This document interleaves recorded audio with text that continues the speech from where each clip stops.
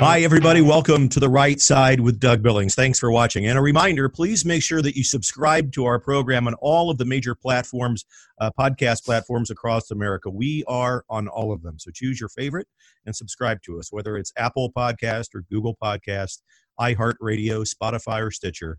We are on all of them. And then if you want to see the program, please head over to YouTube, subscribe to the channel there. We're also on CloudHub, Parler, and Twitter.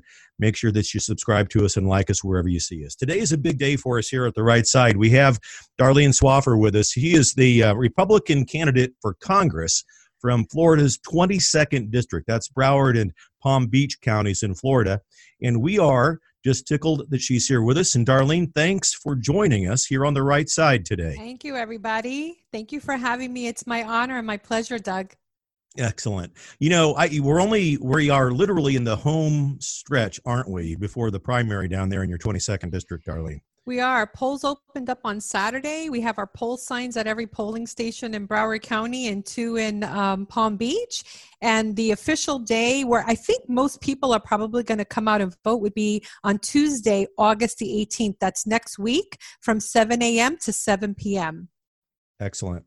And as we begin our discussion today, I've got a few questions, and I logged on to your website and saw this excellent information out there for all of the folks that are watching. If they would go to www.swaffordforcongress.com, that's all spelled out, swaffordforcongress.com. Lots of good information about you. I'm curious, Darlene, in your own words, in a kind of an opening Reader's Digest statement of your candidacy and how you see yourself in this. Why you? What do you want to tell your potential constituents in the 22nd district about voting for you? Well, I'm the only candidate running in the state of Florida with health insurance expertise and economic development expertise. Regarding health insurance, I've been in the health insurance industry for about 11 years, and that's with Medicare, individual health, and group. And I believe there's several, maybe just 2 or 3 legislators in Congress that even have that type of experience to be able to work on healthcare legislation. And then regarding economic development, 20 years ago when I sat on the board of the Puerto Rican Chamber of Commerce, I served on planning sessions with the Beacon Council that focused on growing and diversifying Miami's economy. They've done a great job. They don't have cyclical downturns. It's an even economy all year round. And unfortunately, that hasn't been a focus in Broward and Palm Beach. So I want to kind of affect a change and, help major companies move in either headquarter or satellite so that we have year-round residents, higher paying jobs, and less downturn between May and September. So those are 2 reasons. The other reason would be that, when you're thinking about sending a candidate to Congress, you want them to have specific traits. You want them to be fiscally responsible. Well, I was an accounting major in high school and college. And personally, I have no debt. My business was self-funded and is debt-free. You want them to have project management experience. Well, in my business, there's a lot of project management, especially with open enrollment. We have a team of agents that when we have to staff different locations like Publix, Walmart, CVS during our busy season, you want them to have training experience so everybody can be functional within the team. And I have a proprietary training program that I created for my agents, and I've always been in a training capacity role for more than 30 years. My background is banking, mortgage, insurance. I was a corporate recruiter at one point for 8 years. I know how to design a job description and staff an amazing team with behavioral interviewing techniques. And you want somebody to be a strategic thinker, problem solver, and that's what entrepreneurs are, right? We need more business leaders in Congress. We have too many attorneys that are over analytical. We need doers. We need people that are going to go in there and solve the problem of the stalemate of what we have in Congress. Partisanship, not bipartisanship. We need to work together. So I think that's what I bring to the table is, somebody that's going to be focusing on solving the issues that we have at hand and growing our economy, growing and pushing this country forward. Excellent. And I couldn't agree more with you. And you bring up an interesting point. I agree that there are too many darn lawyers in politics in Washington. And I think that, the president has shown, for example, that a businessman who knows how to cut through bureaucracy and get rid of unnecessary, burdensome regulations and so forth. But specific to Florida, with regards to the economy and businesses, I hear that there is, I think Ron DeSantis is a fine governor and a good guy, but I think that what we've got in Florida, and you tell me if you agree, is that he's facing too much pressure from the Democratic side to keep the economy shut down, unnecessarily so. What are your thoughts on that? I mean, I'm seeing more and more businesses shutting down, and it's really disheartening. These are people that, this is my community. This is my people. Okay. And I don't think in terms of what I'm going to do in Congress as a leader. I am a servant. I'm a servant to we the people. And so when people in my community are losing their business, that pains me significantly because, of course, my whole focus is economic development, right? So, nobody's talking about that. Nobody's talking about the continual shutdown of our economy, what it's doing to families, the stress, mental health issues, marital issues, the strain on the family. People can't put food on the table. I was at a Feeding South Florida event at my church at Abundant Life. There were thousands of cars that came through, all cars, from Hondas to Infinities. People are hurting in this community, and it's across all economic levels. Don't think just because somebody made $100,000 a year, all of a sudden they're doing great. No, they've probably already have gone through all their savings. If their business is shut down, the bills don't stop. Mortgage doesn't stop. Food on the table, electric bill, insurance, nothing stops. And so nobody's really talking about the human aspect and toll of what the shutdown is doing to our community. I agree. Well said. And your passion is, it rings true here too. I think that, it's this whole, perfect storm that we've experienced since the time COVID hit. Really, that's a secondary issue now. We've got to get our lives back opened up. We can't let this be a template for how we behave in the future. I mean, more people are going to be ruined, to your point. More people are going to be ruined financially than the virus ever touched. And so I hope that if you prevail, I hope that you can encourage and help Governor DeSantis, be more inclined to open rather than continually shut down. Yes, I would be very vocal, Doug, about it's time to open up America. I have a TV commercial coming on Fox News morning, noon, and night, and it's in my message. It's time to open up America and send a pro to Congress. I am pro law and order, pro veterans, pro Constitution, and unapologetically pro President Trump and pro school choices. So I want to push this economy forward. Absolutely. And I have a sneaking suspicion as we look at the riots and the chaos that are marching sadly and demonstrating sadly in the cities that are run by the Democratic Socialist Party. And that's what I call them now. We have to resist this nonsense about defunding the police, Darlene. I mean, this is an atrocity. Why are we even talking about this? Is absolutely ludicrous. I mean, and with Mayor Jenny Durkin in Seattle, Washington, she was on TV saying, well, Trump can't just come in and instill law and order. Technically, there's some truth and erroneous facts behind that. And it goes back to the Constitution. So remember when our president said during the COVID crisis, we're going to allow the governors to decide what they're going to do, and we're not going to overstep their boundaries. He was simply following the Constitution. But in the case of the mayor not providing civil safety and infringing on local residents, if she can't perform her oath for her office, then the governor needs to step in. And if the governor cannot fulfill their oath of office, then it can come in with the National Guard and restore order. He absolutely has the right. And people forget, we're still in a national emergency, which gives our president more executive power.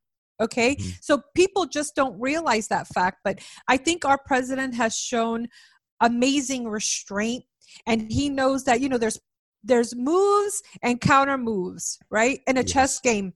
Yep. And you know that they were pushing his buttons for him to take action, for them to turn around and call him a dictator. That was the whole goal of all those.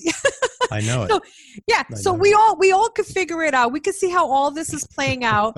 And, eventually he did have to go in and protect government property. He didn't go into the city. He was smart enough to do that, but he did go in and provide some order with our government buildings. They're government owned. He absolutely has the right to protect government property. I agree. And, you brought her up, Mayor Jenny Durkin. It's so infuriating what she has done. I mean, she, at the beginning of the summer, when CHOP or Chaz or whatever the heck they call it, hey, it's going to be a summer of love out here in Seattle. Summer of love. It was a summer of rape and murder, ladies and gentlemen. Crazy. It was honestly crazy. For that. She never said a word about it until, of course, they showed up on her doorstep. And then all of a sudden, it's crazy. So it gives, the term sleepless in Seattle a whole new meaning. And it's terrible. It's terrible. And as far as the mob, and I think that you're right, we do all see this. And I've said since the mob started acting up, people are, oh my gosh, that's all we see on the news. And I say, well, hang on. You got to remember the mob is less than 0.001% of our entire population. Right. And as far as I'm concerned, this country is filled with common sense, decent American people who see through this. And the mob, if the mainstream media wants to show it every night on television, it's the best commercial for people like you and President Trump. Yes. Because I agree. We don't stand for that, and we can't. Yeah. I think the silent majority is going to be an unstoppable force. And I do believe that through AI technology, they know what our conversations are about, Doug. They know our behavior on social media. They know there's going to be over 100 million Americans voting for Trump and voting for Republicans down the line. They already know that. So, all the false polls that they're pushing out is to discourage people not to vote. Don't listen. Turn off your TV. Do your own research. Talk to your neighbors. I'm all focused on unity. As long as we're divided, we don't see the enemy. So we need to focus on, united we stand, divided we fall. Talk to your neighbors, band together. The silent majority is a real phenomenon. Okay. It is. Absolutely so. Now, you mentioned social media. Just real quickly on this one, I want to touch on this because it's an issue in today's news. If elected, what kind of influence would you have on the major social media platforms with regards to censorship and just blatant removal of conservative thought and voices in the public square? It's actually in place already, Doug. There's already legislation in place and executive orders in place that President Trump took action on. And there's a lawsuit against all of social media platforms. So that includes, matter of fact, they had hearings. So Facebook, Twitter, Google, they're all implicated in these lawsuits, and they're all being challenged. The only platform that I've come across that is not focusing on censorship is Parler, Parler, which I do have a profile, and so far so good. Dan Bongino was promoting that. Yes, I'm on Parler as well. There's also a new one out there called Clout Hub, which you should look up. Okay. CLOUT Hub, Clout Hub. Okay, I will look that up. Shameless plug, yes. Now, what about it? And, ladies and gentlemen, for those of you that are just tuning in, we're talking with Darlene Swaffar, who is a Republican candidate in Florida's 22nd district. That's Broward and Palm Beach counties in Florida. Darlene, what are your thoughts on, and first of all, I got to tell you, I wanted to make sure that I mention your pedigree. So your ninth great uncle is Benjamin Franklin, and you're an ascendant. You had some relatives fight in the War of 1812 and the United States Revolutionary War. Yes. Yeah, it was exciting. I'm a geek enough to find that just totally fascinating. I just think it's outstanding. Yeah. So along those lines, another issue, and I assume that you're a staunch supporter of our Second Amendment. We broadcast from the Midwest, and our neighborhood is Kansas City, St. Louis, but we go all over the country. In St. Louis, you heard, I'm sure, of the McCluskey family, who had a group of mob, violent protesters break down a gate, and the city prosecutor in St. Louis, who's a liberal, literally had warrants issued and took away their guns.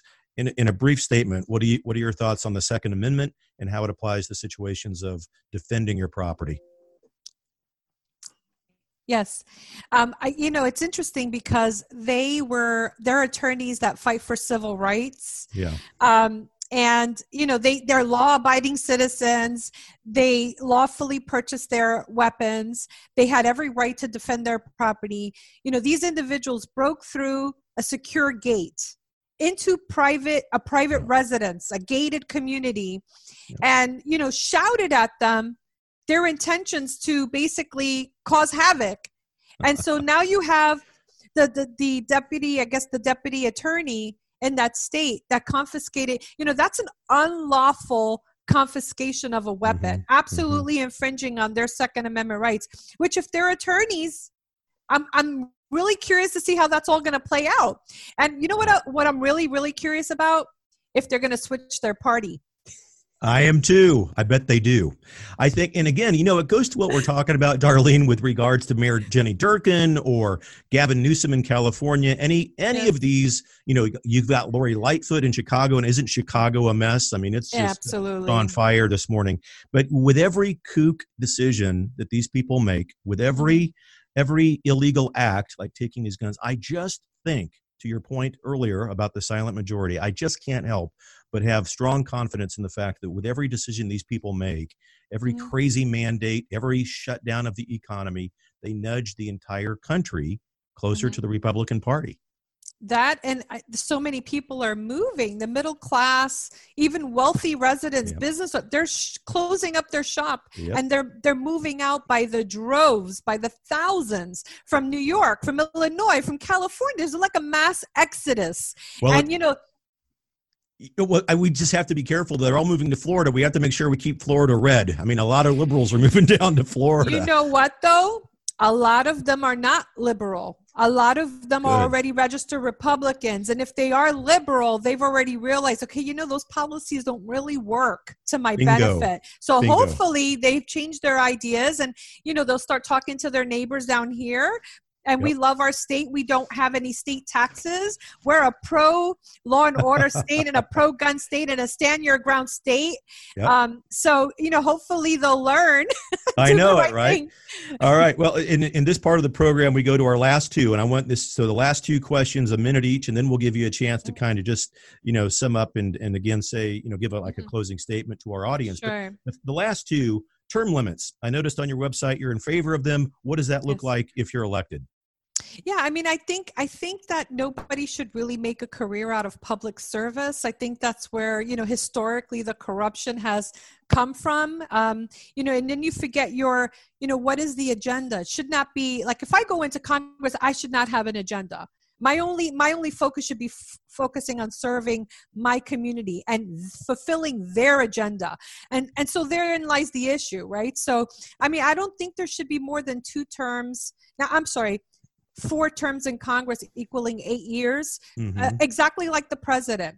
And regarding the Senate, probably no more than 2 terms, although that would probably equal 12 years because they serve for 6 years. Right. But there should even be a limit on if somebody moves from the House to the Senate and goes on to other positions. There should be a limit on that as well.